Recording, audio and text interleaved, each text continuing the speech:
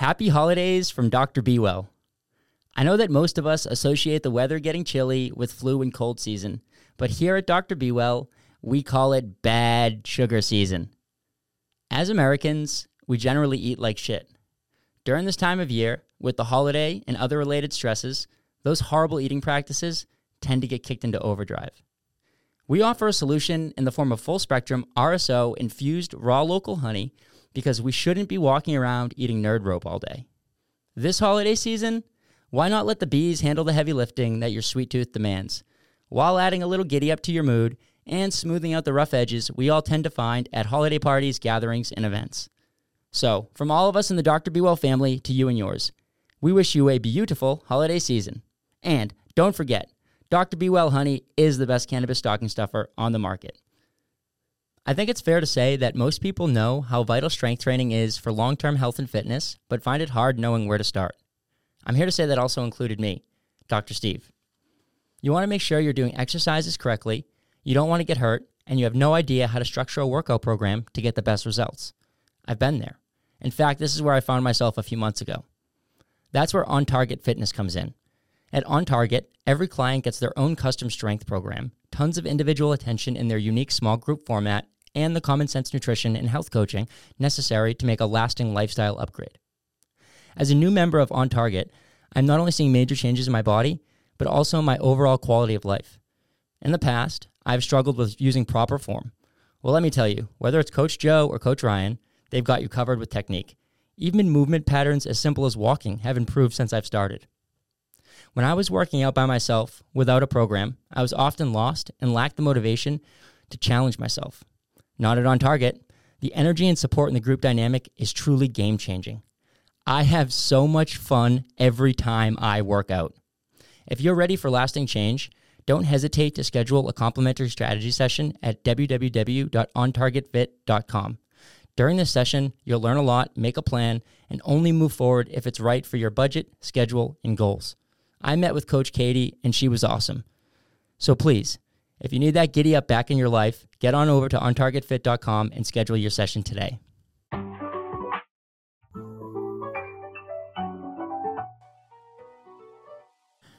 Welcome back. Today, we have an extra special treat for everybody.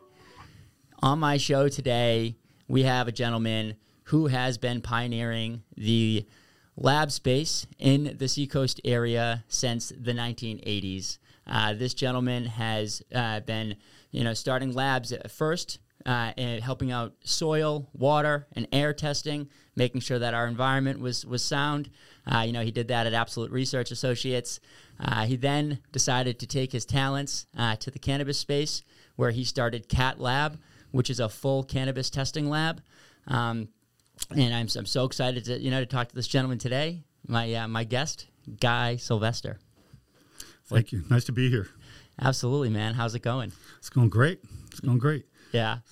I'm very grateful to you for coming on the show today, because I'm a pharmacist by trade. That's what my background is, and so I've spent some time in a lab. I know how to do some of these processes of some, or at least I shouldn't say I know how to do them. Mm-hmm. When I read how some of these processes are done, I can kind of understand what's going on a little bit. So I just have a ton of respect for you and providing this for the industry. Patients definitely, we definitely need, safe medicine for people and safe recreational products for people. And, that's what you do. Mm-hmm. Yeah, I think, when I was younger, I was probably a pretty good chemist. I think as I got older, I know how to pick the good chemists. So both laboratories, Absolute Resource Associates as well as Cat Lab in Elliott, Maine, have some great employees and really good chemists, and they know what they're doing. Yeah, no, that's an amazing thing, and a lot of times good business leaders that I see, they have those feelings. It's like I'm really good at finding good. I could be a chemist, but what I'm really good at is finding better chemists. Right. And that's a skill, right? Like you have to at least podcasting, for instance. Michael Jordan was the greatest basketball player of all time. He couldn't draft a player to save his life. Yeah, right. Yeah, exactly. That's the thing is there are 100% different skills. Right. So like, and two, like in honing that skill is like such a thing that we need to be able to do it. Like you have to know chemistry to be able to pick the chemist, right? Right. So that's a cool thing. I think not only that, you need the right culture. You need to have people that have great integrity, good ethics. You don't want people skipping corners. We have a PhD chemist as our lab director up in Elliott. The lab director that did work in Portsmouth went away about 6 years ago to have some babies, and I brought her on recently as the QA officer at Cat Lab. So she's working part-time for us there. And the top chemists, our organics lead, as well as our technical director, both have decades of experience. And the one thing that I do is I trust them that if they don't know how to do something, they stop and they find out. They just don't move forward with things unless they know it's right. Yeah, they don't cut corners. No, never cut corners. Ethics is extremely important in our industry. Yeah, in the lab industry, I think it's probably like the most important thing is having integrity, having good ethics. Because I know just like at first, this is something I don't know if it's still going on, and not that it was this market specifically in Maine, but just in cannabis markets, like a common thing that's talked about is like, oh, I go to this lab and they give me these numbers, and then I go to another lab and they give me other numbers, whether that's like, THC percentage or whether that's pesticide testing or heavy metal testing, there's different numbers. So there is some of that. So you need integrity. Yes. And I've heard all those things in the past. I also did a little bit of my own study where I took, several samples off the shelf, and I ground them up so that I could get some homogeneous samples, and I split them up between the 3 labs that were operating at that time, and all the results came back within a couple percentages of each other, actually within 1% of each other with THC. So I had no doubt that if there's a discrepancy, most of the time it's where you picked it on the plant or their stems or their leaves of the bud. But if you just take the buds and you grind it all up and you split it between the labs, the numbers are going to be extremely similar. What a great way to to have some like solidarity in the you should publish that. You should do it again and do it do a test out and say like, hey guys, this is for all the operators that have been saying that, guess what I just did? I just did this, and these are what the test results are, and the numbers don't lie. That's the good thing, is like the numbers they don't lie as long as everything is done correctly on the back end. You can, we know all the different biases and the levers that they can pull in statistics and stuff and within studies, but if the numbers are true and it's a true study, they're not going to lie. Right. Did you do any pesticide testing or like heavy metal testing with that, or? I didn't. Pesticides wasn't regulated at the time I did it. They just came on board this beginning January this year. The heavy metals we did not. I did do some studies between myself and one of the other laboratories, and our results were almost identical right down the line. Cool. Okay, so you are doing it, and and you have a good relationship with all these labs? I do. Okay, that's great. That's great, because I feel like that community does need to come together and be its own separate. They don't need to be like sheriffs of the industry, but they need to be people who are together. They're understanding. They have their processes that are all the same. And you told me that's kind of what's going on up there, right? That most of the processes are the same. Most you guys are doing the same thing up there. Yeah, most everybody. We certainly do the same processes. I think 3 of the labs out of the 4 now do run the same equipment. And if they're not from the same manufacturer, they're at least the same equipment. But in some cases, they're even the same manufacturer. Oh, that's really cool. And another thing is too is you had told me that you're using the same equipment that in cannabis testing that you're using in your other research right. For the air, soil, and water. Right. So at Absolute Resource Associates, they use a liquid chromatographer with 2 mass specs built into it. They call it a triple quad, and that's used for PFAS, which is the forever chemical that is in the news a lot these days. And we use the same instrument, a liquid chromatographer with 2 mass specs as detectors for pesticides. Yeah, and the polyfluorinated substances. Yes. Polyfluorinated substances. Yep. Okay. Now those are that. Can you what is a PFA? A PFAS? Well, actually, where it came from was Teflon. So years ago, as everybody was buying up, Teflon pots and pans because you cook and it didn't stick, but eventually those pots and pans either get thrown away and they get into the,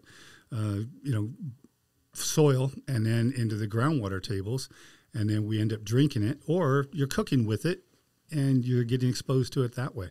So research has shown most people today have it in their blood system at very low levels, but the younger, babies and things of that nature, as they grow and they continue to get exposed to it, it's a problem. Have we started to curb that at all? The PFAS? It's becoming more and more pronounced as far as I'm concerned. The laboratories that are doing the PFAS work are very, very busy right now.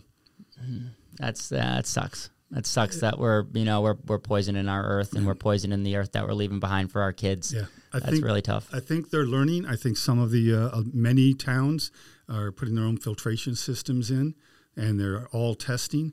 So the good thing is everybody's testing for it now, so they know if it's there, and they know when their water's clean before it goes out to the public. So is that what happens? Is like a town, they test all their water, and they treat it for whatever they have to treat it. Now, can you treat it for PFAS? You can filter it. You can filter it. Yeah. Okay, you can filter it, and that's like a micron filter because it's the size of the molecule. Micron filters. Usually, their reverse osmosis is one of the better ways to do it. Okay, can you explain reverse osmosis for the audience? Reverse osmosis is more along the way of when you're filtering, and I would say you are reversing the filtration process so that you can get smaller and smaller particles to be filtered out, and it's done. Let me see. What's the best way to explain it? I would say that it's probably the better way to explain it is you have chemicals that go through filters, but when the pores are not small enough to catch these very minor particles, the reverse osmosis is more of a reaction that you can tighten that up. No, so tighten that up because it goes against the gradient, so it comes back. Yeah, it does, and I'm not doing a very good job of explaining it, but that's okay. Does it have anything to do with pressure?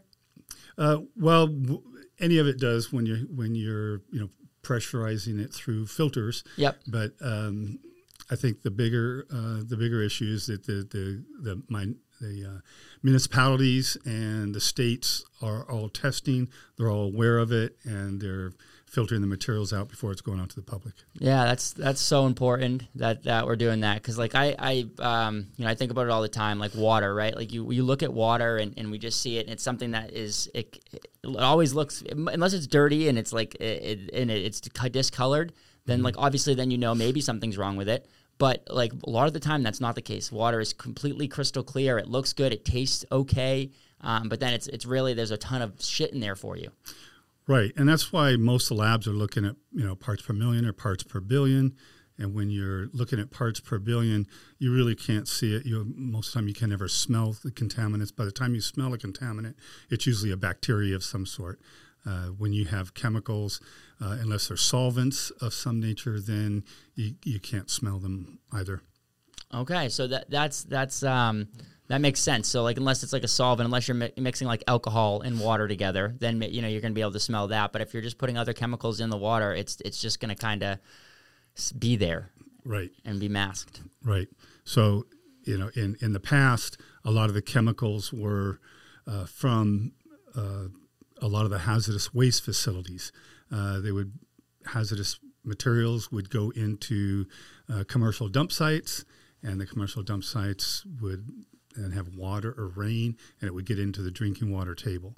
These days, they go to specialized hazardous waste facilities, and there's materials that go with drums, or there's materials that have plastic liners, and the contaminated materials cannot get into the drinking water.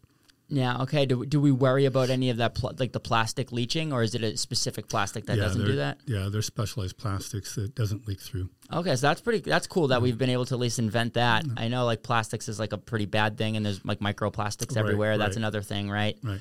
If you look at any specialized waste sites, they actually have monitoring systems on there, and then monthly or quarterly basis, people, usually environmental engineers or consultants, will go out and take samples from these places to make sure it's not leaking or it hasn't broken through any of these plastic liners.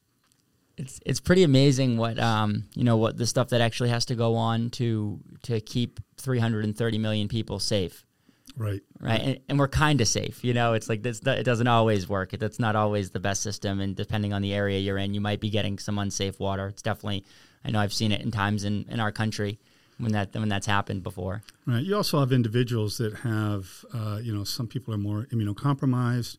They might react differently to different chemicals. Other people can tolerate it, particularly if they haven't been exposed to it and they don't have any immunocompromised situations within their own system, and their immune system is built well. But then at the same time, allergies, you know that just by watching allergies. Some people are allergic to certain chemicals or molds, and others are not, and can tolerate it very well.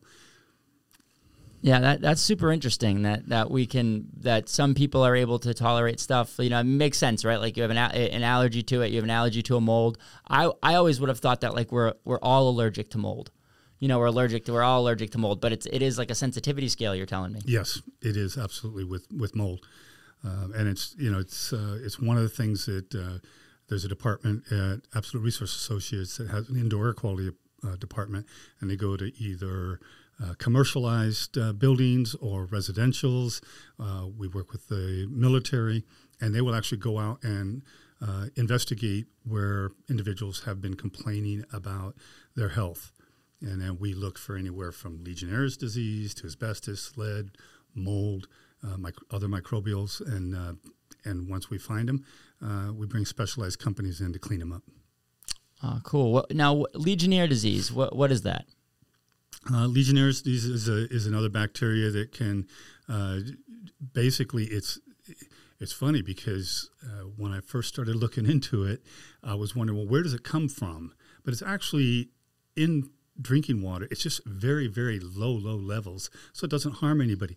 But if you have warm water that is stagnant and sits for a while, and it can be in a hot water heater or in a shower faucet, and if it sits for a while and starts growing because it's incubating, then it gets to the level where it can harm us. And that's where the bacteria becomes very dangerous. Topically, or do we have to ingest it for it to be dangerous? Generally, you breathe it in. You breathe it in. Yeah, okay, so, through water. Yeah. So wow. If you go and you turn a hot shower on that hasn't been used in a while, and there happens to be Legionnaire's bacteria, it gets aerosolized, and we breathe it, and that's when you get infected. Wow, that's pretty funky, man. Yeah, that's pretty funky. That's the stuff that's like what you're protecting people against is the stuff that we can't see really. Right. Sometimes you can smell it, but you even said it, like when it's mixed with water, it's so hard to get those outcomes where we are smelling something or seeing something. Right. The mold. Like I thought the last place I lived in, there was this awful basement, and I had a dehumidifier going, but I probably didn't change as much as I should have, and I changed it pretty much every day, but I still found out when I moved out that I had some mold on some of this stuff, and that's just because moisture. And is that how mold generally grows? Or mold needs a nutrient, it needs oxygen, and it needs moisture. So if you have a basement, particularly if you have a basement that's built out that has any sheetrock. So sheetrock has plaster, but it's got the paper on the outside, and then that gets wet, maybe a little flood or maybe a sink overflows, and then that gets wet. Now you have the nutrient, which is the cardboard or the paper on the outside. You've got plenty of oxygen, and now you've added water. Mold is already in the air. It just starts growing. Okay. And different. It's kind of interesting. Molds, different types of mold grow just like different types of plants or trees. I had a doctor of my college at UNH told me one time, if you think about, you look out your window when you're driving by a Joshua tree, you know you're probably in the desert. And if you look out your window and you see a hemlock tree, you probably are in wetlands or in a wetter area in the north. Molds are the same way. You can have something like Stachybotrys, which is known as the black toxic mold. It takes a lot of moisture, usually 90% moisture in building materials. And if it's more dry in the 60s or 70%, you might have just cladosporium growing. In between there, you have aspergillus, penicillium, cladosporium, I mean, all kinds of different molds. But they take different climates to grow different types of mold, just like trees or plants. Yeah, there has to be a purpose for mold. Like, so what's the purpose for mold? Why is it on this earth? What is it? It must help us in some way as well, right? Like, or is it only a negative thing? No, think about fall. So all the leaves fall off the tree. If you take a look at those leaves, once they die and they grow to the ground, there's plenty of moisture on the ground. Then you look at all these black spots all over them. It's mold. So mold is biodegrading the natural waste. Sorry. No, it's okay. That's the reaction that we want. Jacob. I literally had that just was like, because I grew up in New England, so I've seen fall all the time, and I've picked up and crunched the leaves, and I've seen the little blacks. I didn't think. Yeah. I don't know what it was. Thank you. See, that's so it's the step before before maybe like fungus comes in and returns it back to, because that's what fungus is really good at that, right? Is mold maybe does the same thing, or fungus is mold. Fungus is mold. It's the same thing. Same family. But you think of the tree falls. It's that whole thing about does a tree fall in the forest? Do you hear it if you're nobody around? But if you look at a tree that's been sitting around for decades, you can see how it's all broken apart and it's been biodegrading, and it ends up going back into nutrients and into the earth. Yeah. And mold is what helps things to do that. Okay, so I for some reason in my head I wasn't thinking of fungi as a mold, and I probably did learn that along the way sometime. They probably taught me that in biology or something, and said, yeah, of course that is, and that's its purpose, and so it's a good thing. It's trying to help us out, trying to the natural cycle of life. Right. Okay, so it's thank you mold. Yeah, giddy up. That's awesome. Can you get sick from the mold on the trees and the Well, again, allergies. We all have different susceptibilities. If you have, that's why mold in indoor air quality is a much more problematic issue, because the concentrations get really high. It's closed. You don't have good airflow. If you're outside, you have a lot of fresh air, and mold's growing. It's flowing all over the place. In the summer and the fall, you have levels of cladosporium and other molds that are 10,000 spores per cubic meter of air, which is really high.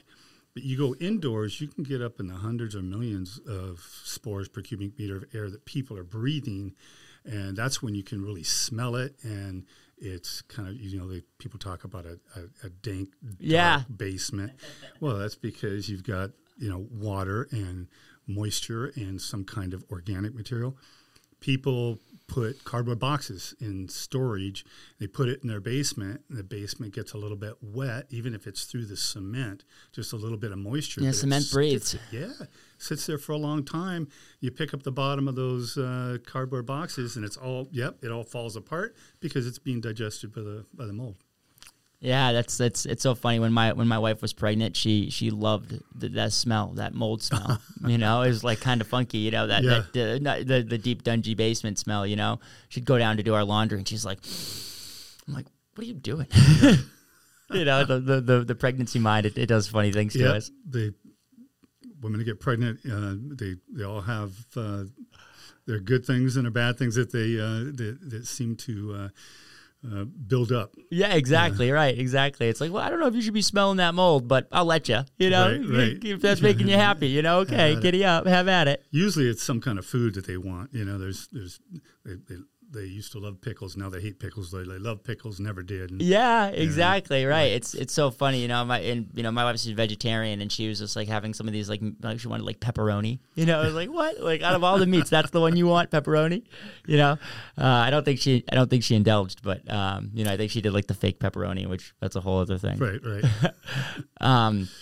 Yeah, man. So it's basically like when we're testing, you know, we're testing air, water, soil, you know, or cannabis. We're generally like in this day and age, we're looking for 3 or 4 things, right? Like it's the mold, it's the pesticides, it's the heavy metals, and then maybe we're testing for bacteria. We are testing for bacteria. Okay. The microbials are bacteria. There's some of the pathogens, like Salmonella, E. coli. Very, very rare to find that. So it's it's microbials across the board, not just bacteria. Right. Okay. Right.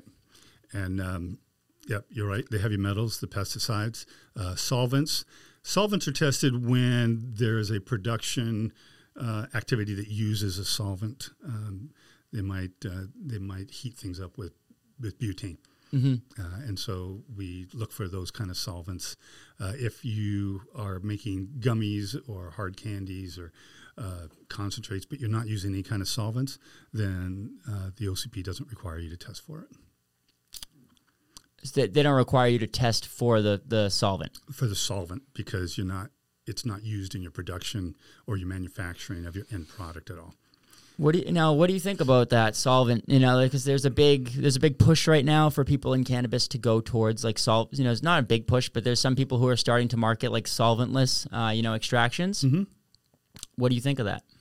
I think that if they can do that, I think it's a better way to go. It's just less chemicals that are involved in the process. Yeah, I think that there are a lot of really good extraction labs out there that don't use any solvents. For sure. And I'm curious though, are you saying that it's bad to use solvents, like you know, for extraction? No, not if it's used properly. But it doesn't mean that you know, it's like pesticides. If pesticides are used properly, you know, that's great. But if you use it in a way that it's left behind and gets into your food products or gets into cannabis, and that's when we test it and we find it. That's a problem. Yeah, right. Like, what is someone doing like an ethanol extraction, making RSO? Mm-hmm. You know, that doesn't sound so bad. No, none of it is bad when the process is done correctly. Mm-hmm. The more difficult things are like heavy metals, because heavy metals come from the soil, and when you have the seacoast, there's a lot of arsenic in the seacoast soil naturally. So if you have plants or even vegetables, cannabis that's growing and you're using soil, your chance of having the uptake of those metals into the plant is a lot higher than if you're using, you know, something like cocoa soil, which doesn't have real soil in it, and you're just adding the nutrients to the water. Yeah. So would you say that's a tough thing to say? Like, you know, would you say it's better to do the cocoa versus the regular soil? Like, I love real soil, and I think that's what I would before. You know, as of right now, my opinion, and I'm always my opinions can always change and can always grow with more information that I get. But I would like my friends who are doing it with the soil and doing the living soil and you know putting their flour back into their back in there, you know, creating their own nutrients via that way. Like right. That I think that's the biggest giddy up. Opposed to doing like the cocoa and adding nutrients, because that's another chemical too, right? Yeah, I think, you know, I've seen it where people are using soil and they basically, what they say, they chelate, or what they do is they add the nutrients with water towards the end without soil, and the plant will take that up and kind of get rid of the metals. And that's one way that they can use soil that kind of cleans it before it goes to production. But on the other hand, if you're using the cocoa soil, you know there's no metals and you really don't have to worry about it. Right. Yeah. There's no metals, and that's that. So there's you trade off the metals. So what would you say is worse, the metals or maybe the chemicals that could come in pesticides? Probably the chemicals that come in pesticides. But I do know, I know a lot of growers that are growing and they use soil and they grow outdoors, and they don't have a problem with pesticides. They don't have a problem with metals, and they don't have a problem with the microbials. So they're doing something right, and they're capable of doing that. Where I've also heard other growers, they grow outside. They're like, anybody that's going to test for microbial is going to fail by the standards used for the adult use. That's not true. We see outdoor grows, having clean products all the time. In adult use? Yes, in medical. And in medical. Mm-hmm. Okay, yeah, because I would have had ventured to guess. I know a lot of my friends who are in medical and also in adult use, but I'm thinking just medically specifically now that are growing outdoors, and they just have such a clean operation. And I've seen some of their tests that they've shown me, and they're all so clean looking. So it's like, damn, you guys are doing this right. And of course they could be giving me someone else's test or like whatever, but like right. I trust my friends, dude. These are good people. They're respected in this industry, and when they show me, I'm like, damn, dude, this is wonderful. This is wonderful that you're able to do this. Right. Keep doing it. I think it's it's got a lot to do with the knowledge and almost an art, like cooking. You need the chefs that are in the kitchens that are making their products. I think the cultivators are the same way. I think the guys that really have a lot of knowledge and treat it as an art and a love and a passion, I think they can do it right, because I've seen the products and I've seen how good it looks with the testing. So I've also heard that people have said, if it's an outdoor grow, you're going to fail every time. I've seen a lot of outdoor grows that pass all of the tests on the medical side, but by the standards that the adult use market uses. Yeah. Okay. Now, for the microbials, would there be is that a necessary test for the outdoor grows? Is that one definitely necessary? It's one that is required on the adult use. It's not required on the medical side.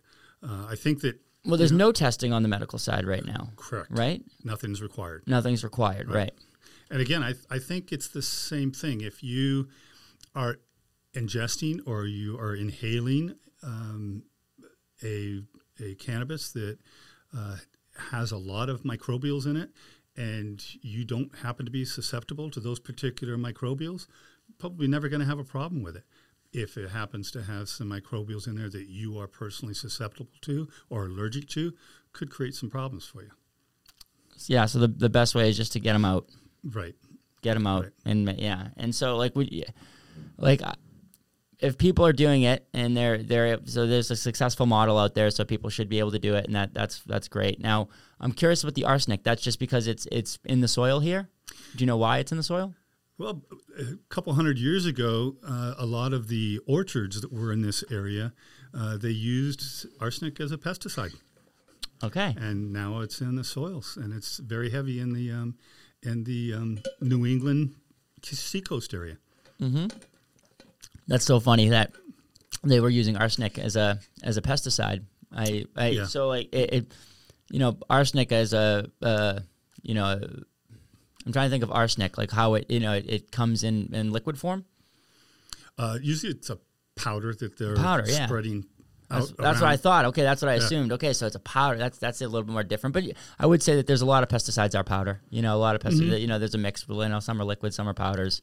Yeah. So they were just going to all their orchards, throwing in some arsenic to kill all the. Obviously, the arsenic's going to kill whatever critters are coming by. You know, like to get some of those apples. But even today, when people are buying property, if it was an old orchard or a current orchard that's been around for centuries, they're going to have an arsenic problem, and then it has to be cleaned up before it can be sold. Okay, yeah, they're going to have to mediate it. Yeah. Okay, now what's do you know any about those processes? Like, what is a mediation process for arsenic? What do you do? The remediation process, that's normally where we'd call in the environmental engineers, sometimes environmental chemists that work in the field. Okay. But most of the time they're having to remove that soil and replace it with clean soil. Wow, they get a full replace. So that's the when I think about remediation, I think about like they're adding something to it to make it better, and they're taking out a little bit of it and putting in some more soil. But in this case, you're talking that they're fully removing it. It's interesting because we had a government contractor that was having a problem with lead, and the lead was found around all the old lighthouses that the government owned. And it was the lead paint that they used, and over decades and decades, it dries up and it Chips off, and it falls into the soil. And guess what? Now it's in the soil. So that was the remediation at that time. As they went in, they dug down and they kept testing until there was no more lead. And once the soil was cleaned up, they replaced it with clean soil. Okay, that sounds pretty good. It seems like we're just like a big toxic soup, like we're all swimming around in. And I know we gotta feed ourselves, and we gotta smoke our weed, and but like it's hard. It's like we just I think we over cultivate the land. We try to we just make it a thing where we're having to bring in all these pesticides and do things unnaturally a little bit. Yeah, I think most of the cultivators these days and farmers find ways to naturally get rid of the bugs. Sometimes they use other bugs. Yeah. That like to eat the critters that are damaging their crop. Yeah. So that's really cool. And sometimes there's even education out there that isn't always appropriate. Like some people think like aphids are going to come and kill all your plants, and like they're really not that bad. Right. That's one of the remediation processes that some cultivators use, is they use aphids. Oh, cool. Yeah, that's cool. I think that, you said they just put aphids all over their plants. Right, but you have to be careful because one of the tests is filth and foreign matter that is required by adult use, and if the aphids are still in there, it will fail. So you have to make sure that you get all the aphids out. Yeah. Wow. Okay. Now, that's the big question on everyone's mind right now. Maine is one of the last states in the country where for their medical market they don't require testing. In the adult use market does require testing up here, and there's a big separation behind the scenes of the different the operators from medical not wanting to have to be forced to test, and the adult use players saying, hey, if we have to do this, they should be doing it as well. I know that recently that OCP has been trying to do that to Maine Medical, and to bring that on and to get them to do testing.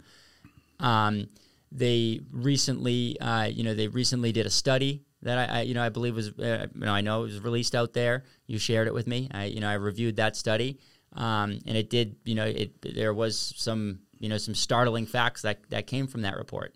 How do you feel about the whole the industry as a whole in terms of medical versus adult use, and what is the path forward here?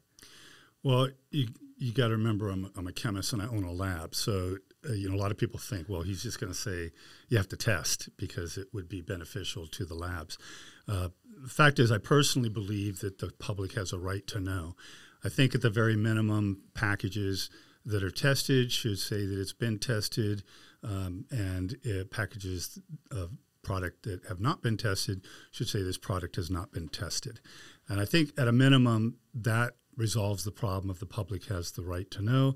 And so if you want to smoke cannabis, or you want to ingest cannabis and partake in it, at least when you buy products, and I think that would be a great starting place.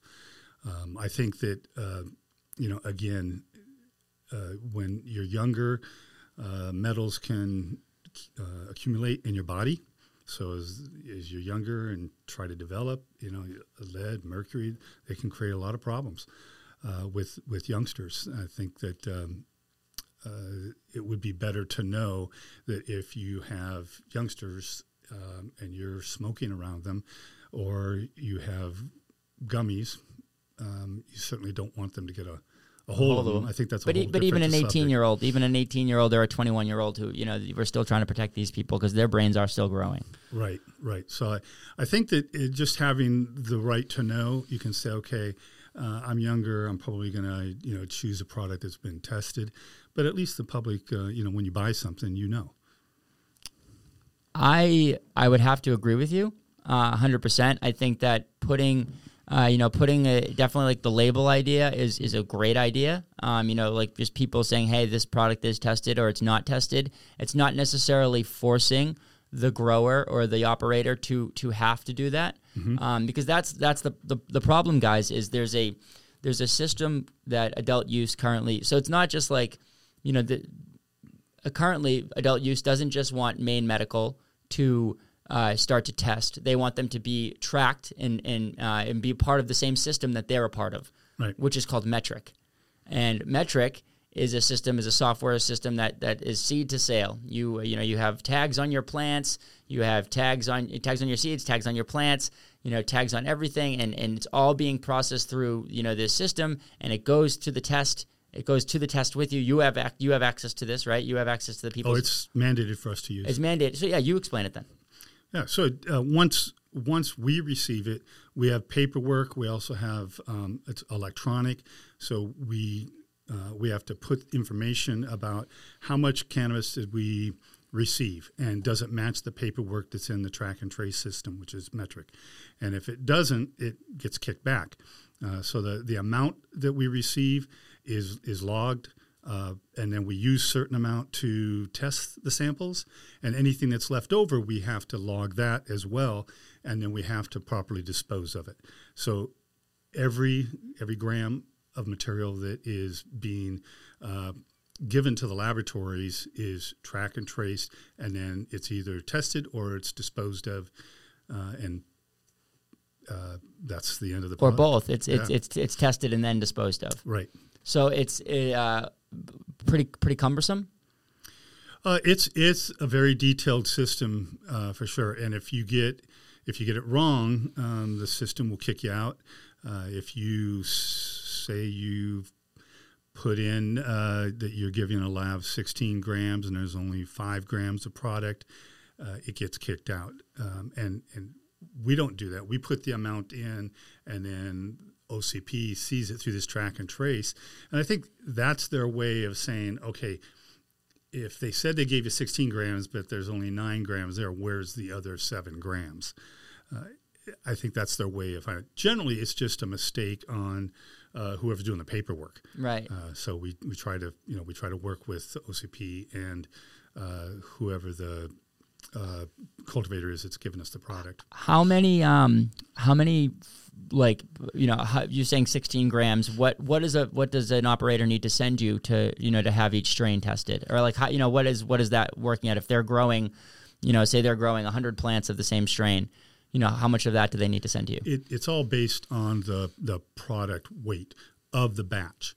So if a batch is 1,000 kilograms or 5,000 or 10,000, that amount has a specific weight they have to turn in. So they'll either turn in 5 grams of product to us, or 9 grams or 16 grams or 22 grams, depending on how big their batch size is. And then it's the same thing with gummies. There's pieces. So if they have, if they're producing 500 or they're producing 1,000 or 10,000 gummies in that batch, then they have to give us a specific amount of gummies to be tested. Okay, that makes sense. But like it's a batch, so like they're having to cut down. Whatever they cut down. Say in this, we're talking about flour, whatever they cut down, they have to put that into a batch. So like that's what the companies are doing on the back end. They're, we're going to grow this strain, we're going to test this strain because we know we're growing this much of it. We need to get this, but that's not how is that being representative of every plant? Like that's what I'm confused about. Because like you could be doing, generally, yes, a grow is going to be doing every single thing to the same plant because that's just what business is. Of course you're going to be doing that in business, but what's to say that like they're not just growing one plant and then they just give you 22 grams of that one plant that's the purpose behind the tags on each individual plant. And this is what the cultivators are responsible for. So if they have a tag on each individual plant, all of that is documented when they're taking samples. So they have to take so many samples from different plants in different areas of the plant that correspond to the batch size. So it's supposed to be a representative grab sample to allow the OCP to say, okay, they've taken samples from different areas of that strain, and it's a good representation of what they are producing. Right, and it's all like these operators do have to have like cameras and stuff in their grows in their facilities. So like I suppose that if they said, oh yeah, well I'm taking 2 grams from this plant, 2 grams from this plant, 2 grams from that plant, and it's all from this batch, then you might they'd be able to go and tell whether you're actually doing that. Well, not only that, Steve, not to interject, but not to be the criminal in the room, but if that would be one of the dumber ways to get caught doing something, and the penalty would be so not worth the little scheme you just pulled that you just do what you're supposed to do. It's not. There's no benefit to trying to scam that. Yeah, especially if you get caught. Yeah, no, I completely understand that you're not that's not the move. Or you don't want to do that. I'm just trying to understand like why how the system is how the system is working. Right. And being better point. My fault. No, all good, baby. Completely representative of like the the number that you're getting, and right. that's just that. I guess you are doing that. And it's right, and it's the same thing with the kitchens. So the kitchens make 1,000 or 10,000 gummies in their particular batch, and it's all being monitored. They have to document it. They have cameras on them. It does seem like I know that the OCP has gone out and investigated or inspected, and I've heard from different customers who are our customers that are testing that this has occurred. I've not really heard of anybody getting busted for that. I don't know that they don't do it, but from everything that I can tell, that's kind of something that they would be easy enough to do correctly. So why? Yeah, they're doing it. Go down the wrong path on that. They're doing it correctly. 100%. I agree with that. Now are the cameras and that monitoring system, is that a necessary thing for this track and trace program? Because it seems like something that OCP would want to. OCP is Office of Cannabis Policy. That's what we call it here in Maine. So they would want to, like they can go and look at the cameras and look at is that something that they would want the medical? Because I'm just trying to get the audience to see like this is a big cost. This is a ginormous cost mm-hmm. that would be, the software, having to create maybe, new stuff within your facility, whether that's like CCTV, some type of recording, whatever it is. Yeah, the security system's definitely a huge cost. I mean, the laboratory, I think we have upwards of like 30 cameras in our facility. And what I was told when I asked, how many cameras we need, they said if there's a fly on the wall and you can't see it, you need a camera. So we had cameras all over the place, and then when we got our final inspection, they basically said we can't see their face walking through the door and turning around and walking back out the door. So we had people coming in that you had cameras on, but they wanted it on the coming out as well. So that's something that the cultivators, their security system is even bigger than ours because their facilities are bigger. They got more going on, more robust. Yeah. So that's like it. When you say to people like, "Hey, medical guys, you need to take on this program. You need to start doing metric." It's not just like, okay, fine, whatever. The $19.99 a month for the software, we'll pay it, and we'll pay our employees to have to do all this extra work and the extra work that goes into that, the paperwork, the recording of it, the accounting of it. It's going to be like, no, we actually have to make this ginormous investment into we have to change our business model. We have to change our SOPs. It's a huge cost.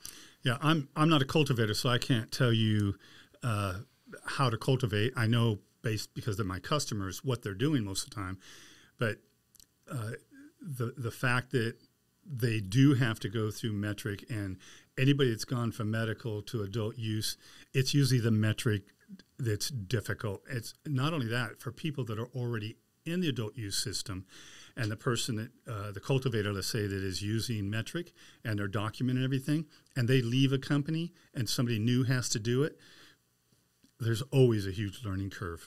It often takes weeks or months.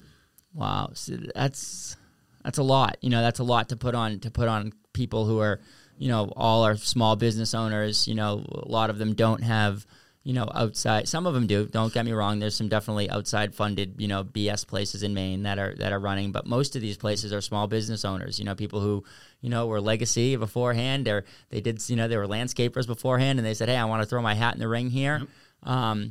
So like I see see what you're saying, and we need to have. I care about the patient the most, the consumer the most. Mm-hmm.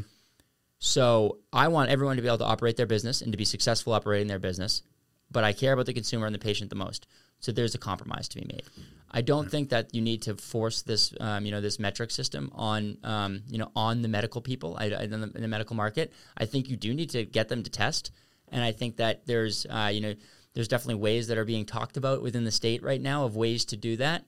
You and I, we talked about how, currently some cultivators and operators are coming together in the medical space and saying, hey guys, let's self-regulate. Let's self-regulate so that we don't need to deal with, we can not have to deal with this BS. Because guess what, guys? Already, I would say, and you'll know better than me, but from being out there and talking to people, I would say that already 50 to 60% of the medical, at least the successful medical people, are already testing. They already have some type of testing within their program. It's definitely not like the adult use, where it's tracked from every single plant. But mm-hmm. I know that every time that the good growers that I know, every time that they take down a harvest, yeah, of course they're handing over 20, 30 grams to a lab to figure out what's going on with that cannabis, so that they can then tell their patients what's going on, and to make sure that they're doing right. They want to. This is data for them. Data. Okay, this is we did this and we got this outcome. Without that, it's you can have good flower and you can sell it to people and they can get high, and sure, but like you don't actually know what's truly going on without those numbers. Right. I think with any industry, you're going to have people that will jump in and do what they think is right, and there's going to be people that just don't want to do it. And I just think that's part of that's just part of human nature. Like if it becomes regulation, it's different. I've actually been working with a group of the medical cultivators that have had a lot of questions to me about how do we self-regulate. If we could develop a way to self-regulate so that we're not told how to do it, but we regulate ourselves within our own industry, we would much rather do that than have the OCP or regulations put upon us and forcing us to do certain things. We want to do what's right. We want to test. We don't want to put materials out there that have pesticides or heavy metals or microbials.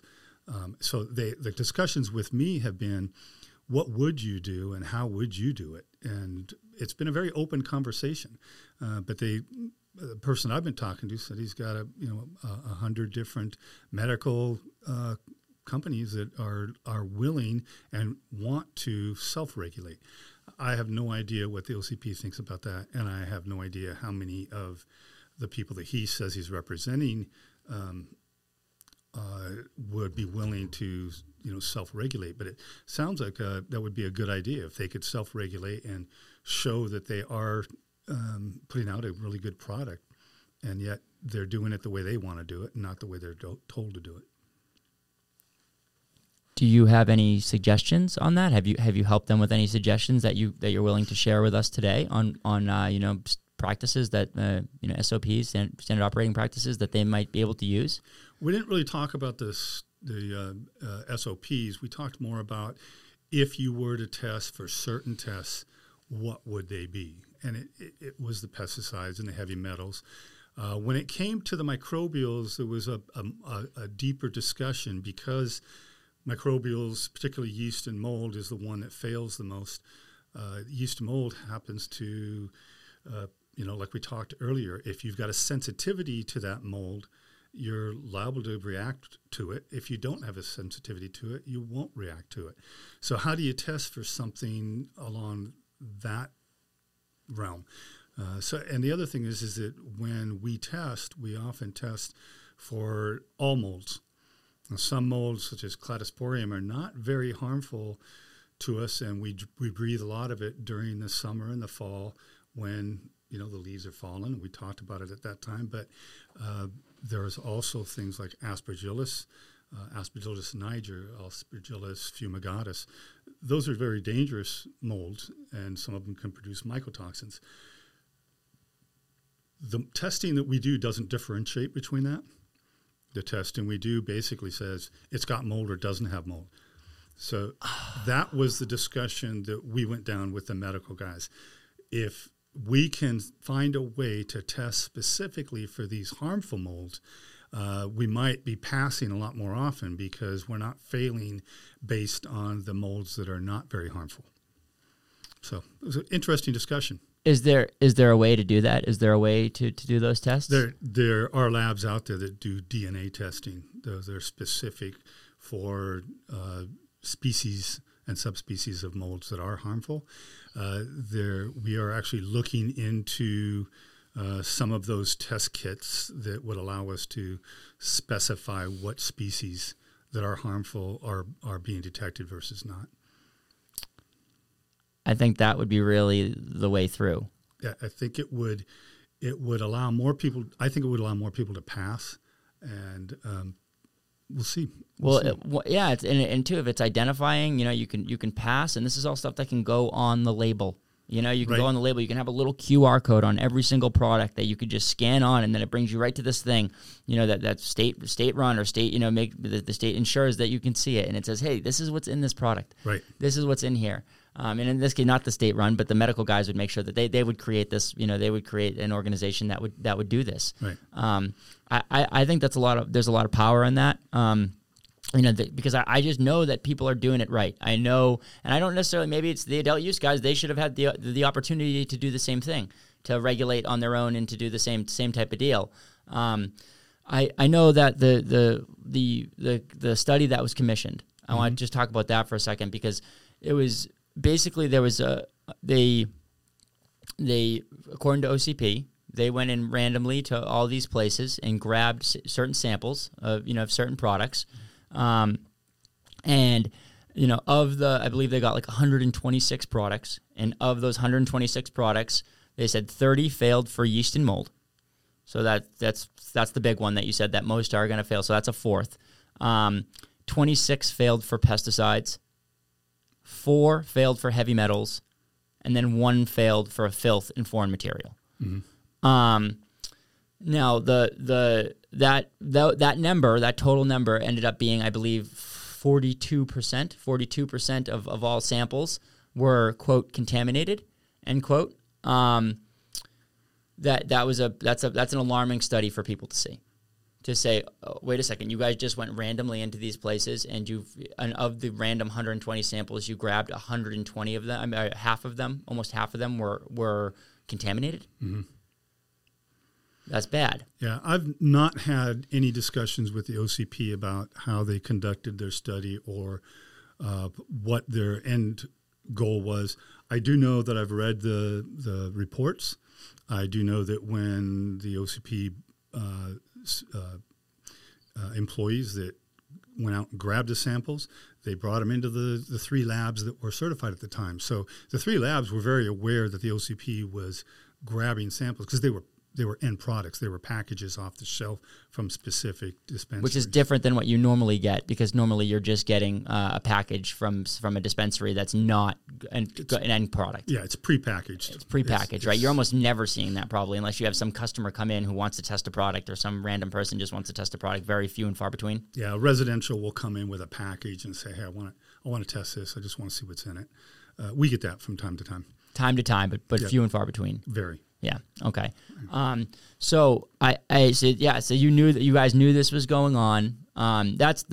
So for people just to have an understanding, the OCP they switched directors. About a year ago now, I believe. Right. December 2020, and there's a lot of talk that maybe the OCP director is has stake in Metric. He has relationships with Metric. Just because of previous relationships that he used to have. He was when he was at the Brookings Institution, he was a co-founder of the Brookings Institute. He was a co-founder of this company with these 2 gentlemen. Now, one of these gentlemen is the CSO of Metric, and they had there's been some times where people have asked him, like, were you a founder of this company? We see online that says you're the founder of this company, and he's denied that. So that just makes me as a consumer worried, as a person who's in the industry, because we want everything to just be done for the best for the industry, not because somebody is maybe has stake in it. So a lot of the medical people, not necessarily that I'm saying this, but a lot of the medical people's point of view was that this guy was coming in to make sure that Maine was the last, state that didn't have medical testing. This gentleman was coming into the state to ensure that no matter what, Maine Medical was going to get testing. Mm-hmm. This study makes it seem like if you're a person in Maine and you just see this, you're just a regular consumer going by, you go to your local dispensary and you see this, this article in the Seacoast Online or the Portland Herald. 50% of the stuff that I've been getting is contaminated. What are you going to think? Yeah, test those fuckers. Right. Test them. Make them do the same as the adult use. Are you serious? We've been getting poisoned this whole time. So that there's a lot of scare out there right now. That was it's put on every single publication. But what are you thinking about it? The study. Yeah, I think. First of all, I don't know. I've never actually talked one-on-one with the new director. I did talk with the old director quite a bit. The new director, I don't think, had anything to do with putting Metric into place because he wasn't here when it was put into place. But I have no idea what his association is or is not with Metric. Seems like it would be easy enough to find out. But as far as the study goes, I know that, it was arbitrary on how they grabbed the samples from the dispensaries. Did they have a list of specific dispensaries or specific cultivators that they wanted to go grab samples from? I don't know. The way that I read the report, they were grab samples. They just went out and arbitrarily picked certain ones off the shelf in hopes to show that this is what they were going to find, and that's what they found. You'd have to ask the OCP about that. But certainly, if you look at it and you see that this is the level of contamination, it doesn't look good on the medical side. It looks like they need to do more as the adult use. If I was the public, that's what I would be reading. Yeah, if I was the public, that's what I'd be reading too, because I think it was like adult use. They had it as like it was only like a 3.4% compared to the 42% for contamination products, because they did test some adult use products as well. And Guy, maybe you can expound on this. And sorry to interject again, but is this maybe a case of? And I'm not trying to insult our listeners or insult anybody who's worried about anything or people who want testing. I get it, safety first. But is this maybe a case of we have a lot of resources, but people don't necessarily know what they're looking for? So, yeah, they can get it tested, but if they don't know what the test means, then what's the point of testing it? That sort of situation, I feel like, is arising a little bit. Well, just to clarify your question. To clarify my point, is like, if I grab something, I just found out today through this episode that, mold is the thing that's on leaves when they fall on the ground, that mold and fungus are the same thing. So there was a whole blind spot for me when it comes to mold and fungus. So just because I got a product tested and you said it had mold on it, that doesn't represent anything to me beyond it has mold on it. I don't know enough to know whether that's good or bad. Oh, right. Yeah, exactly. Yeah. So what he's saying is because that Thank you, Steve. Clear me up. I'm 100%. Like there is we need to educate the public because there's that 42% rate, failed contaminants. But you educated us today and said, well, guys, like of that, actually 25% of that 42% came from mold and yeast, and we don't even know if those were bad molds or bad yeast. They might be tolerable. And is there food products where yeast and mold are tolerable? I think the difference there, and let me go back a little bit. I think historically, we look at California condors and we look at the bald eagle, how they almost went extinct because of pesticides. So I think mostly historically, we are all aware of what pesticides can do to the environment and to us as humans. Now, the environmental industry tests for those kind of pesticides that have been outlawed already. The pesticides that we're testing for, we don't really look for those. We're looking for the ones that are in use. And so I think there's 59 pesticides that we're looking for. If you go to an environmental lab and ask to have their normal pesticide run by a particular EPA method, I think there's 8. So we're looking much deeper into it than the environmental sector is. Same thing with heavy metals. I mean, I don't know how many people know it, but the Mad Hatter in Alice in Wonderland was contaminated, his brain with mercury. Well, there you go. So you have these problems with metals, and if people knew that, they would know that heavy metals, arsenic's one that, that all you have to do is watch a movie where a husband or a wife poisons the other one. Well, what are they using? They're using rat poison, which is usually arsenic. Yep. So we're pretty aware of those. I think when you come to solvents, it's the same thing. Lead in gasoline, we're all aware of that one. Solvents is the same thing. We see a lot of solvents that have been out there, and that we know that they're harmful, and that when we breathe them, that there's solvents there. You can smell it. Yeah. But we use acetone. I mean, people use acetone to remove fingernail polish. So makeup, but you don't drink it or ingest it.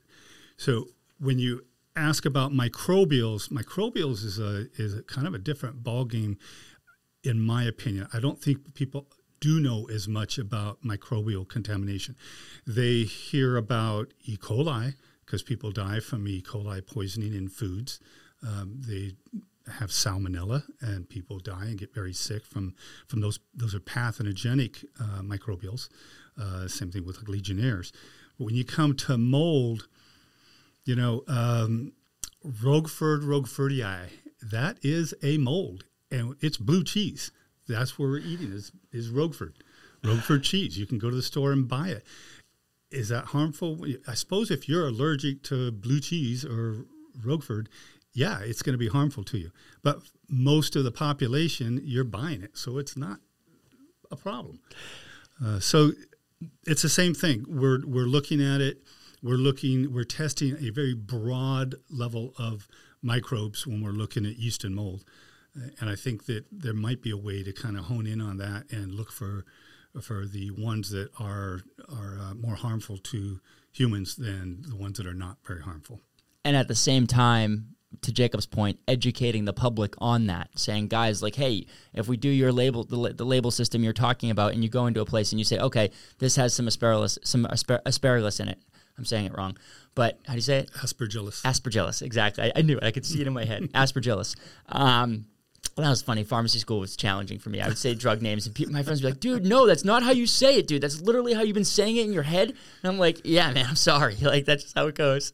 Yeah. But so, like, yeah, maybe on the list it says there's a little bit of aspergillus in this, or this is the, in the public knows because the grower and then the operator, the retail store, they have a list of, to let people know, yes, guys, this is an okay thing. Mm-hmm. You can have some of this aspergillus, and guess what? You're eating mold when you go and have blue cheese at the store. It's not bad for you.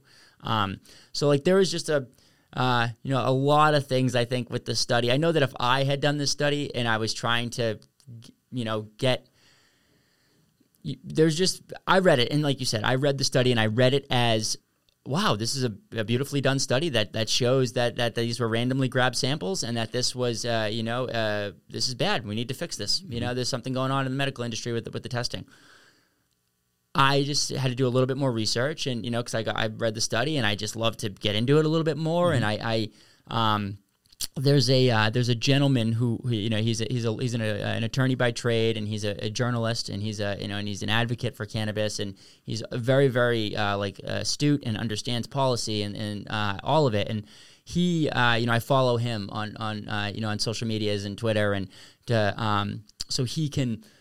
I can just kind of see what's going on, and I was just curious if he had anything to say about this, and he is this gentleman's getting his reporting has a lot of times he reports it first, and then it gets what's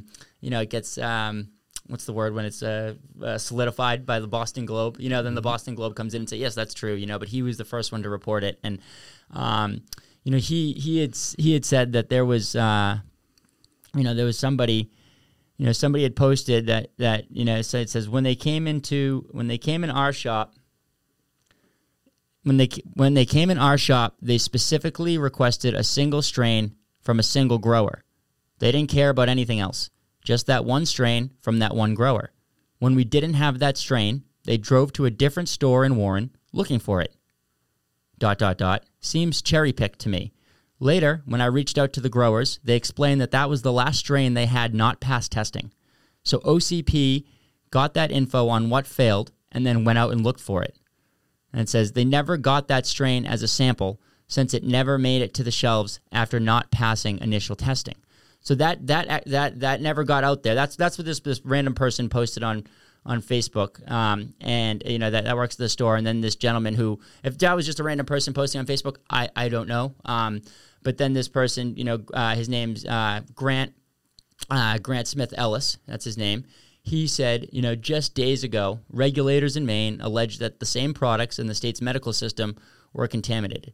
Now, amid allegations that the OCP has close ties to the state's infamous adult use operators, many of whom have tried on multiple occasions to use OCP to shut down most medical operators in the state, deeply concerning allegations have emerged over the weekend indicating that OCP engaged in fraud when collecting data for that recent study. Specifically, alleges at least one store employee on social media, the OCP was only interested in obtaining a specific strain for testing from that shop.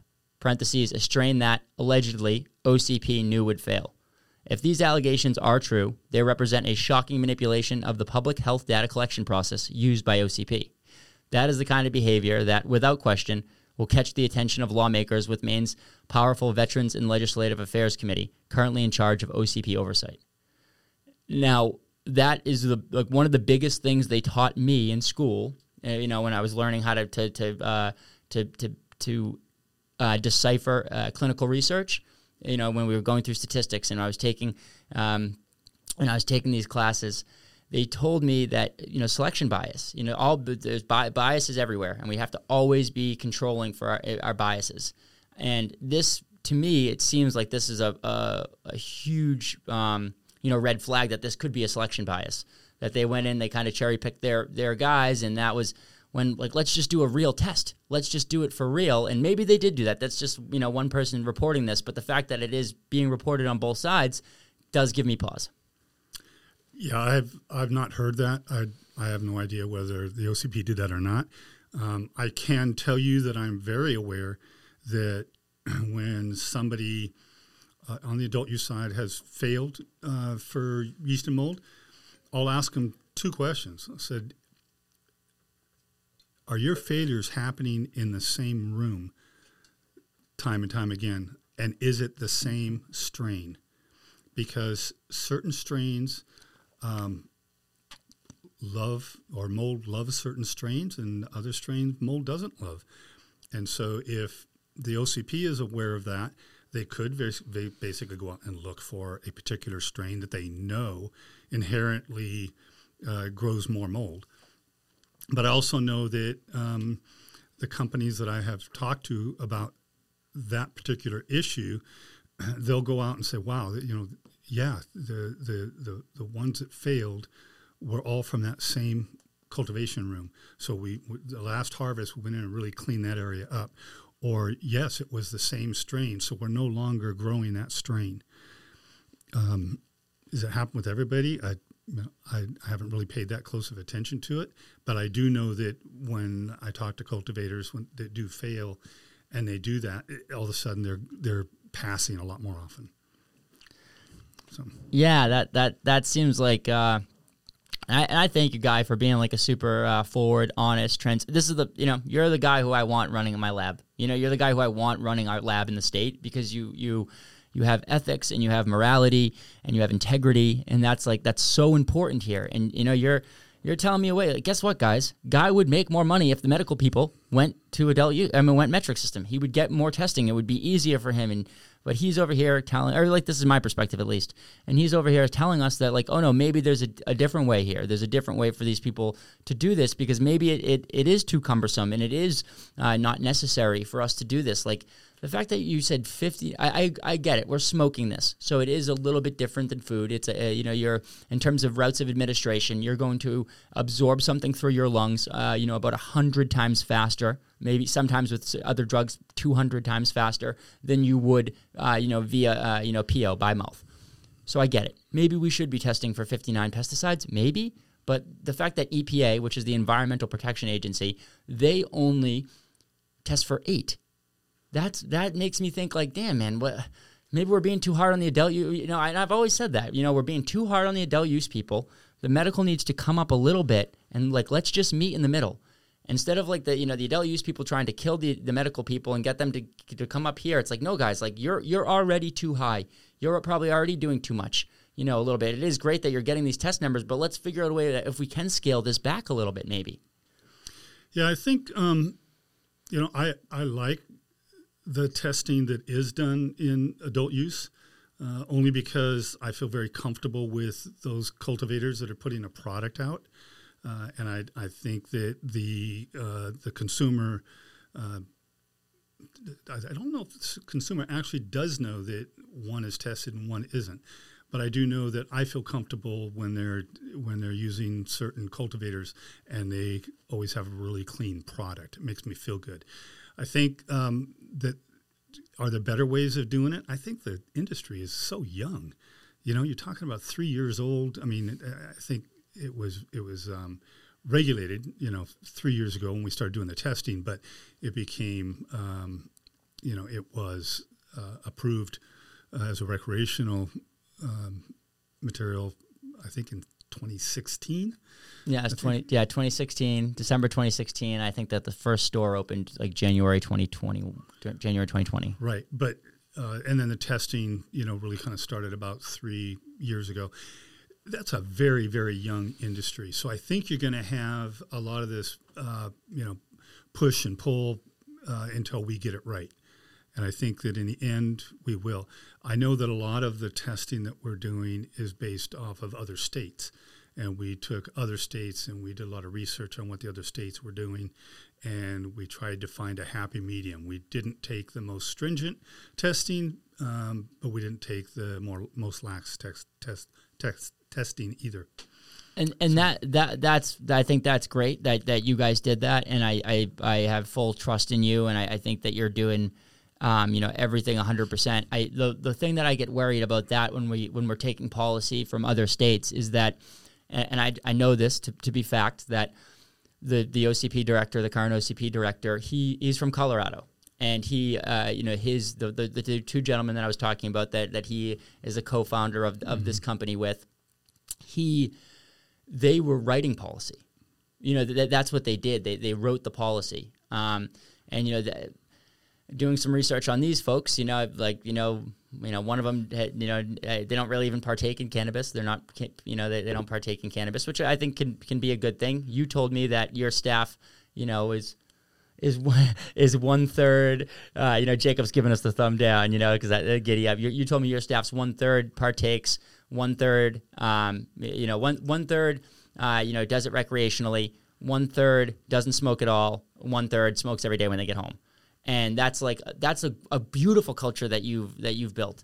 And that should be everybody. And I think that some of these laws that were being written, sometimes they were being written by people who, didn't have too much experience in the industry or didn't really know. And hey, we had to figure it out. So I guess I'm thankful that these people did, took the time to write these laws, but we just have to make sure that they're not trying to control the industry so that they can make the most money possible, because they are the ones who wrote these laws and they understand them. Right. And that's, I think that you coming over from Colorado and seeing that, that what these guys did, it's it's a little messy when you look into the backgrounds of them a little bit. It's a little gross. And it's I never want to think that. I never want to think that people are manipulating it, because I'm such I think just like you, I'm such an honest businessman. I just want to do good business. I just want to make the world better in a way that I can with the skills that I have and share that with people. But not everyone's like that. And that's what I'm nervous about, that maybe there's a situation here where the leadership is there's too much that's going on, conflict of interest wise, that, for them to be, shepherding it in everything in the right way. Now, I think that we're powerful. People are powerful, and it is such a young industry, and we do need that. We don't want to go too high too quick, where it's hard to get back. It's hard to take things back. Mm-hmm. Once you give them up, it's hard to take them back. So the adult use, guess what, guys? You guys are already in metric. It's going to be really hard for you not to be, to get some of those to draw back on your testing a little bit. So they're going the other model of saying, no, let's make it hard. Let's make it even. We know how to do this already. Let's make it harder on us and harder on them too, because they're taking sales away from us. They're taking business away from us. I don't think it doesn't need to be that way. We just need to be careful of what we give up. And I think what the people are doing here, coming together and talking about self-regulation, like that's not, they're not just showing up and yelling and saying, hey, I think that you're wrong and this is a thing that you should do and you have all these conflicts of interest in this. And they're saying, well, no, I have a plan. And this is our plan to keep people safe. Mm-hmm. And I think that's cool. I think it is. I think, the honesty thing, you take all businesses from all walks of life, and you're going to have some owners that have a culture of honesty, and they won't tolerate, unethical behaviors or people that aren't honest about what they're doing in their work. When it comes to a laboratory, everything we do is regulated. I don't know if people realize how regulated we are, that every sample that we run has a negative control, has a positive control, has a curve that we run standards against to see if what the results are going to be plus or minus along that curve, so that when we get a result that's along that curve, it's going to be very accurate and precise. And I'm not sure a lot of people understand that every test we run goes through that. And I think that I have hired people that I trust and that I expect their honesty, their integrity to be very, very strong. I think that if I were to suggest something, I'll guarantee you my staff feels comfortable enough to say that, oh, no, guy, we can't do that. Or no, that won't work. That won't work. We got to do it this way. They're very good about that. And that pleases me to no end. And I would like to think that the other labs are the same way. But I know that not everybody is honest. Not everybody has that kind of culture. And sometimes it only takes one bad egg to give a laboratory or another industry, the cultivators, a bad name. I would like to think that all of the adult use as well as all the medical cultivators have that kind of integrity, and they want to do what's right for the public. I think it's a little bit different when you're in the medical, because you are saying you're medical and you've got caregivers and you've got patients that are walking in the door. And most of the time, or a lot of those times, those patients are immunocompromised already. So you've got to be really careful about some of the contaminants that could be in there on that side of the industry. But I think that the continued discussions and openness will get us there. Yeah, man, I do. I think that the openness and the discussions and just going down that path, and just appreciative of you, man, for doing it the way you're doing it. I didn't know, I don't know, I'm a very, I have such integrity in my life. I have such morality in my life, but I would have a tough time maybe, and I'm trying to do that here on a grand scale in the way that I can, but in a lab setting, I don't know if I would be able to have that. Like I said, I just trust people, and sometimes I trust them a little bit too much, and so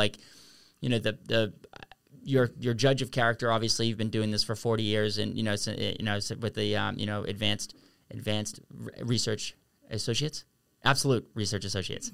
Yep. Okay. Absolute resource associates. Resource, which makes sense. Absolute resource associates. It makes so much sense. And now you've been doing it in cannabis for 3 years, and I'm just super grateful that you are, who you are, and that we're getting to have this conversation, because I think that it's important. I think that a lot of people are gonna resonate with it. I hope so. I know that I'm pretty close with the other owners and lab directors in the other labs, and I'd like to believe that they are every bit as honest and have the integrity and ethics that I do.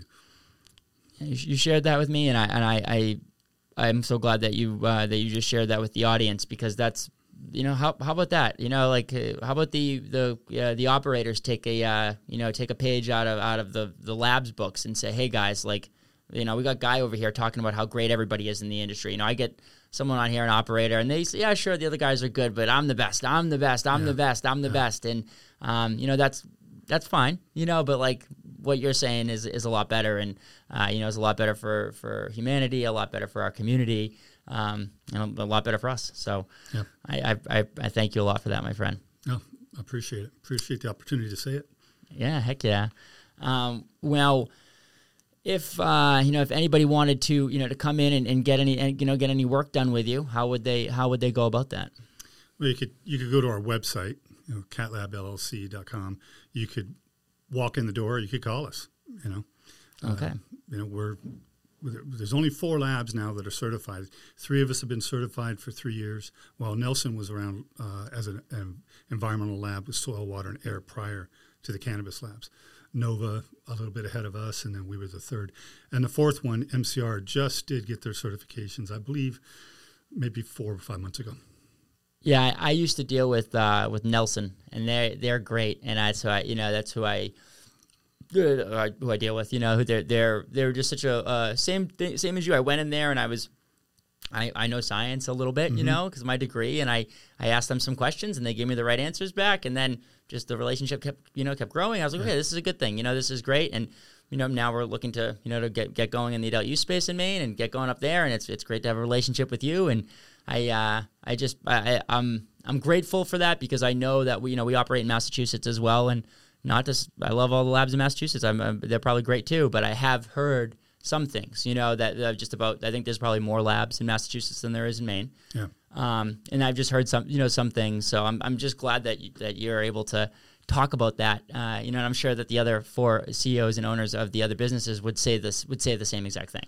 Yeah, it's funny. I do a lot of marketing and sales, and there are some people that won't leave a particular lab, and I'll tell them, you tell that lab director, Cat Lab's just waiting for them to mess up, and then we'll take over. So, but we know each other well enough I know that these customers have said that to those other lab directors or owners, because it comes back to me. It's pretty funny. That's what's so good. Exactly. It's like it comes back to you, and you guys are in control of it, and you're all doing the right thing from what you said about the random homogenized test that you did. And I'd be excited for you to do that again now that you guys have started to test pesticides, to see that if that you did tell me that you kind of did a small test with the pesticides as well, and you got similar results, right? Not with pesticides. I haven't done that. The only thing I've seen with pesticides is what the OCP did. Okay.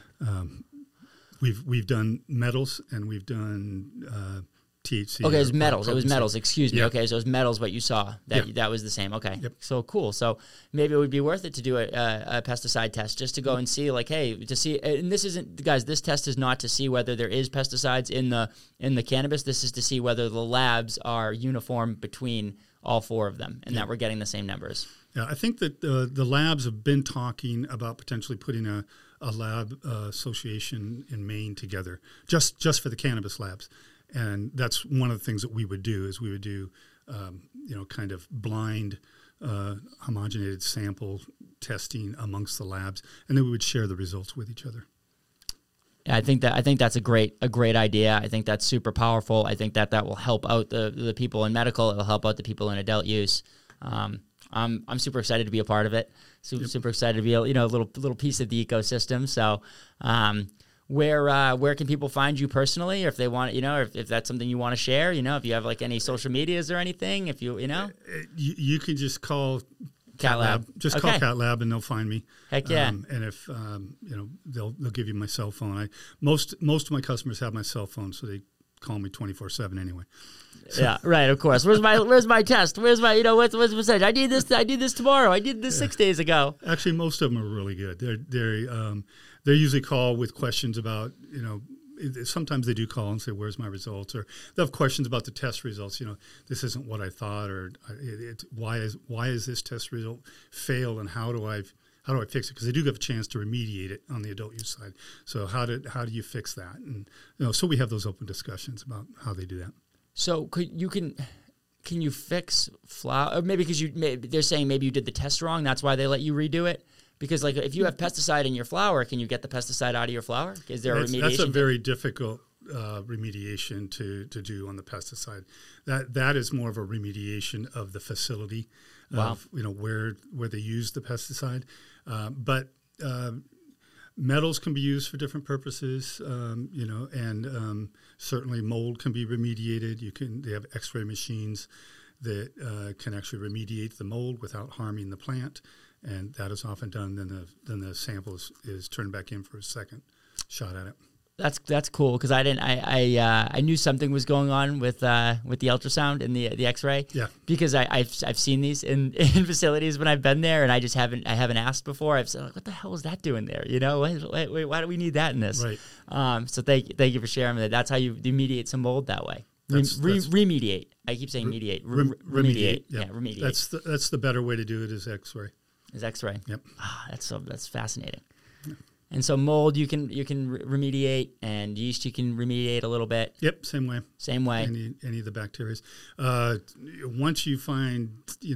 coli, you're probably going to want to destroy that product. But we've only seen that once. Yeah. And it was in a product that wasn't flour or gummies. It was in an ice cream. So I think it probably came from one of the products that was added to make the ice cream, and it was probably already there. Yeah, it definitely came from the ice cream product, and not from the flour. So that makes me, a little bit happier that you're not seeing the black mold, and you're not seeing that. So that seems like we're going in the right way, going the right direction. Let's just keep making it cleaner, keep making it safer, keep making it healthier. I also believe that the cultivators that had some concerns or had problems passing certain tests early on. Figured out how to do it better, and now they're passing much more often at a much higher rate. That's the way that they're growing their whole operation, or just their remediation tactics? No, the way they're growing. The way they're growing. Yeah. So their initial tests are passing more often than they did, a year or two ago. Okay. And I just want to confirm, because I know I've said it a few times in the show, but you do get a lot of people that consistently test in medical. Right? Oh, yeah. Okay. Yeah. Okay. That's not something that I'm just saying. I want to just make sure that the audience knows that there are a lot of operators who are consistently testing and have good procedures that they follow, even though they're not a part of any system that's requiring them to do so.